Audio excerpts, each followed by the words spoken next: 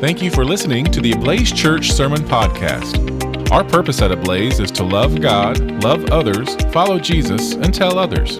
If you are looking for a church home in the Tulsa area, we'd love to have you join us for worship on Saturdays at 6:30 p.m. or Sundays at 10:30 a.m. For more information, please visit our website at ablazechurch.org. Now, when I considered my sermon this morning, I ran through a bunch of titles that I was thinking about for my sermon, like 10 miracles. But no, that's not enough when it comes to miracles. So I think, the 11th miracle at the 11th hour. Now, that's a good title. No, I didn't quite get it. I was thought, well, ingratitude versus gratitude. It kind of makes sense. But I realized, no, we're celebrating Thanksgiving this week. I know what kind of pulls it together for a title. Thanksgiving. How soon we forget. With nothing more to say about a title, let's take a closer look at this reading or these words from Jesus. Would you once again just come along with me as we just open up these words and take a closer look at them. Now, on the way to Jerusalem, he was passing along between Samaria and Galilee. Now, Jesus crisscrossed all over the Holy Land. And while he crisscrossed the Holy Land, he was always healing. He would heal the blind, the sick, the lepers. And everybody would talk about, here's this guy who's healing people. And that word, that good news, spread quickly. So as he was heading to Jerusalem, he came into a village. That's Iconium.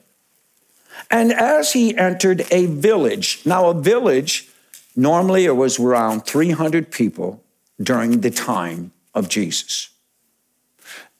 It's highly likely that they heard that Jesus was coming. No different than the lepers. So there were, roughly speaking, 300 who were healthy and 10 who were very sick. And as Jesus entered the village, another title I could have chose, what happened to the 300? Have you seen a movie like that? 300? Yeah. They didn't come. Why didn't they come out to meet Jesus? Well, maybe because they were healthy. Maybe they had no need for Jesus. But we do know there were 10 who did. Notice what happens. And as he entered a village, he was met by 10 lepers. Now, leprosy is a skin disease, a bacterial disease that eats away the skin. First of all, your skin has white patches. And then it becomes thick and scaly. And your skin, begins to stink terribly. And as it eats away your skin, it turns inwardly to your body and bones. And your external extremities fall off, like your ears fall off, your nose fall off, your fingers fall off. You lose feeling. It is a terrible way to die. And if you have leprosy at this time, there was really no hope for you. Not only that, but it was seen by everybody as something God was doing to a person. This was God's curse upon you. Not only did you have a physical disease, leprosy, but now God was cursing you. And if God cursed you, it was the people who cursed you also. And you had to stay at a distance. Stay away from the lepers. They are the worst sinners of all. Whew. How terrible that must have been. He was met by 10 lepers who stood at a distance. This was a law found in the 13th chapter of Leviticus. You stand at a distance. Some believe it was like 50 feet. And notice what they do. They lift up their voices. They sing loud, saying, Jesus, Master. Notice what they call him. not Jesus Messiah, not Jesus Lord, but Jesus Master. Why? Because they heard about this Jesus who had power over sickness. You see, good news travels fast among the sick, not so fast among the healthy. They heard that Jesus was coming and he had power and authority. That's what master means, over sickness. And so they just call him Jesus Master. And notice that, have mercy on us. You see, God was not having mercy on them. That's how they saw it. So they're asking this person, Master, to turn God around. What God is doing around, take authority over what God is proclaiming as a curse. This was huge.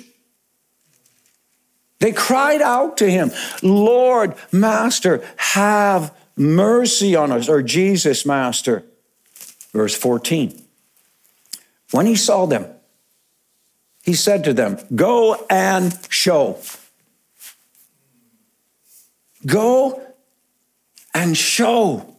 You know, they had nothing else to do. When you're sick and you're going to die, and if you have leprosy, you're not with friends and families enjoying a big Thanksgiving meal. You're by yourself with the sick. And if somebody says, go and show, does that ring a bell to anybody? Does that recall anything where Jesus says to the healthy, the disciples, go? Ever hear that? Go and make disciples by teaching and by baptizing, or by baptizing and teaching. That's hard.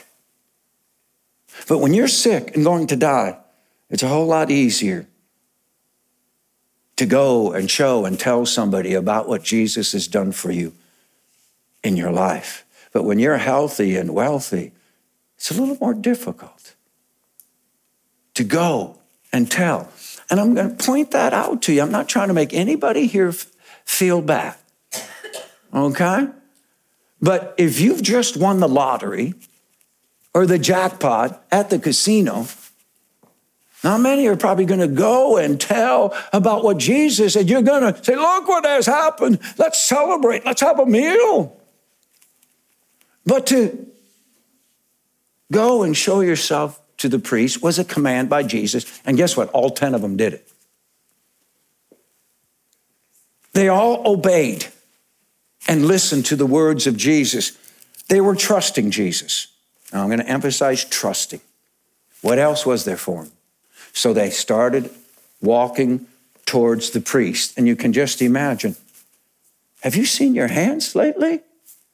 Wow. I think maybe they were singing like birds, chirping away. Look, we're healed, we're healed, we're healed. Wow. They probably started dancing and singing and celebrating. And I'm going to say this, Jesus. Look what Jesus did. Look what God has done. They could have been giving thanks as far as we know, because if you think about it, you're sick and going to die, and all of a sudden you're healed. You would be giving thanks. But then something else happens. Think about how many people are healed in a Christian hospital in Tulsa or Broken Arrow on a daily basis. That's a lot. So 10 are healed. 10 most likely are giving thanks. But this is where the 11th hour, the 11th miracle happens. Let's take a look how Jesus explains it. Or Luke. And as they went, they were cleansed. Then one of them, notice, 10% of them, when he saw that he was healed, turned back. Here's the 11th miracle. He was giving thanks for the master. Only one turned back. That means repented. This is where the Holy Spirit begins that 11th miracle. It is the Holy Spirit that'll get you here this morning, and if you're listening to my voice, to remember Jesus. to turn from the way you're going and turn back to Jesus by remembering him. And the miracle happened on the inside of this once leper. And he knew he was cleansed, and he says, I remember Jesus. I'm not going to say, thank you, Jesus. I am going to worship Jesus. Because the second thing what the Holy Spirit will do is turn you around to remember Jesus and fall down before Jesus as God Almighty. Not just a master, God Almighty. Notice what happens. He worships. Our thanksgiving, the Holy Spirit wants to move that to worship. Listen to what happens. And with praising God and with a loud voice, now he's really chirping again. And he fell on his face at Jesus' feet. You know what this means? Worship. That's what worship is. To fall before your God and say, I can't heal myself, and you've done it. And I acknowledge and remember what you have done. And the Holy Spirit moves you to fall down and worship Jesus and give Jesus thanks. Notice what happens. And giving him thanks, him as God Almighty. What the Holy Spirit moves you to do is turn around, remember Jesus as God Almighty, and worship him.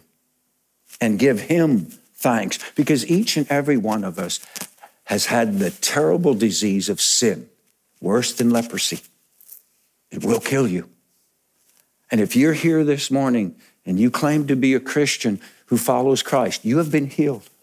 You're born again.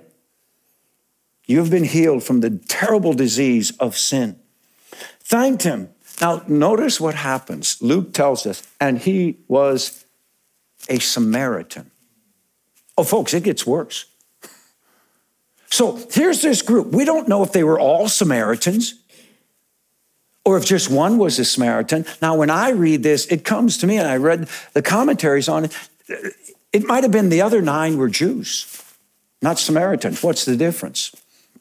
Well, the Jews saw themselves as being it, the only ones who God loves. And the Samaritans were half-breeds. They intermarried with the Gentiles. To a Jew, a Samaritan was like a dog. Terrible person. No chance for a Samaritan. That's why when Jesus tells a parable about the good Samaritan, everybody's thinking, there is no such thing. Okay. So here's these 10, they're healed, they're celebrating. One comes back and sees through the power of the Holy Spirit that Jesus is God Almighty and worships him. And Jesus says, and he's a Samaritan. Or Luke reminds us he's a Samaritan. Okay, how does it get worse? Let's read on. Jesus answers, were not 10 cleansed? Where are the 9? That's questions we might ask. When I was a child and this was read and the pastor would speak about it, I was devastated as a little kid. How can 10 be healed and only 1 return? I thought that was just beyond my comprehension. But then I realized how many people are healed in the hospitals every day. But does that lead to worship? They're probably very thankful of that doctor, that nurse, that hospital. But does that lead them to worship Jesus as God Almighty? I think we know the answer. Where are the 9? Was not one found to return and give praise to God? Only this one. His thanksgiving led him to worship Jesus as God Almighty, the 11th miracle. And notice what Jesus says. And praise God, except this foreigner. Now, Jesus adds something that Luke says he's a Samaritan. That's, first of all, leper, 1 notch against him. Samaritan, 2nd notch, now a foreigner. Huh. Wow. Let me put it in perspective, if I may. Imagine we're in the Bible Belt, right? Well, and 10 are healed of cancer. And only 1 communist from China returns and praises Jesus as God Almighty. Oh, I'll make it even worse. Let's say 10 so-called Christians healed of cancer at St. John's Christian Hospital or St. Francis. And they all give thanks and celebrate they're healed of cancer. But only one, formerly an atheist and Jewish, returns and worships Jesus as God Almighty. Now you kind of have a little better understanding how impactful this event happened. And he says, go show yourself to the priest. Why? Because imagine 10 lepers coming to the priest. Look at, I'm clean. Let's see. Who did that? Jesus. Oh, Jesus, yeah. Next, Jesus. Next, Jesus. What a witness to those priests. Now, the priests, after this, are the ones who called for his death, Jesus' death. They wanted to crucify him. Their hearts were hardened by this incredible miracle of miracles. Wow. Okay, what are you going to take home? I hope you'll take home, this was an amazing story. Okay, rise and go your way. Your faith has made you well. The English says well. It doesn't do it justice. If you follow that little number down there, 9, he saved you. They called him Master. The one who called him God Almighty was saved by faith. Trust moves you to worship. Trust and faith saves you. Only 1 out of 10 was saved. His thanksgiving moved him to worship. The work of the Holy Spirit, the miracle. He was born again. He was saved, complete, well.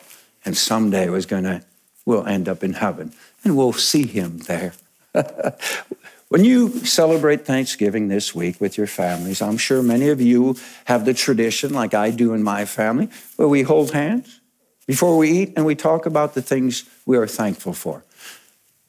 I'm thankful for my family. I'm thankful for the food. I'm thankful for the house. I'm thankful that I have a job. Maybe some of you say, thank you, I'm healed from cancer. Thank you for medicine. Thank you for doctors. Everybody should be thankful. I'm sure many of you see yourself as the one, and you should. The one who comes back and gives thanks. But notice they all gave thanks. But this is the moral of this story, you might say, the principle. Thanksgiving should lead you to worship. What does that look like? When you're gathering around with your family, maybe you will be one this year who says, I want you to know I'm thankful because Jesus has healed me from something worse than leprosy. He's healed me from sin, my sinful nature. And because of Jesus, who is God Almighty, I am healed. And I want you, child, grandchild, friend, neighbor, my family to know that I worship Jesus as God Almighty. Amen. And you make that public. You go and show your family. And maybe you would take the time to read 8 little verses. This story, it'll take you about 4 minutes. And explain to your family, I'm the one I want you to know that's been healed in the 11th hour, the 11th miracle. And I see Jesus as God Almighty. Imagine the impact on your family, your children, your grandchildren, a neighbor. I'm just going to encourage you. May your Thanksgiving be not one where you so quickly forget. Forget that the greatest miracle is not the food on the table. It's not this nation we live in. It is that God has healed us of terrible disease called sin. And that we need, yes, to give him thanks, but it should lead us always to worship. The acknowledgement that the one who's healed me, the one I give thanks, is God Almighty, Jesus Christ, who laid his life down on Calvary for you and for me. That's the good news that needs to be spread. We need in good times and in bad times to sing his praises. And everybody in the room said, Amen.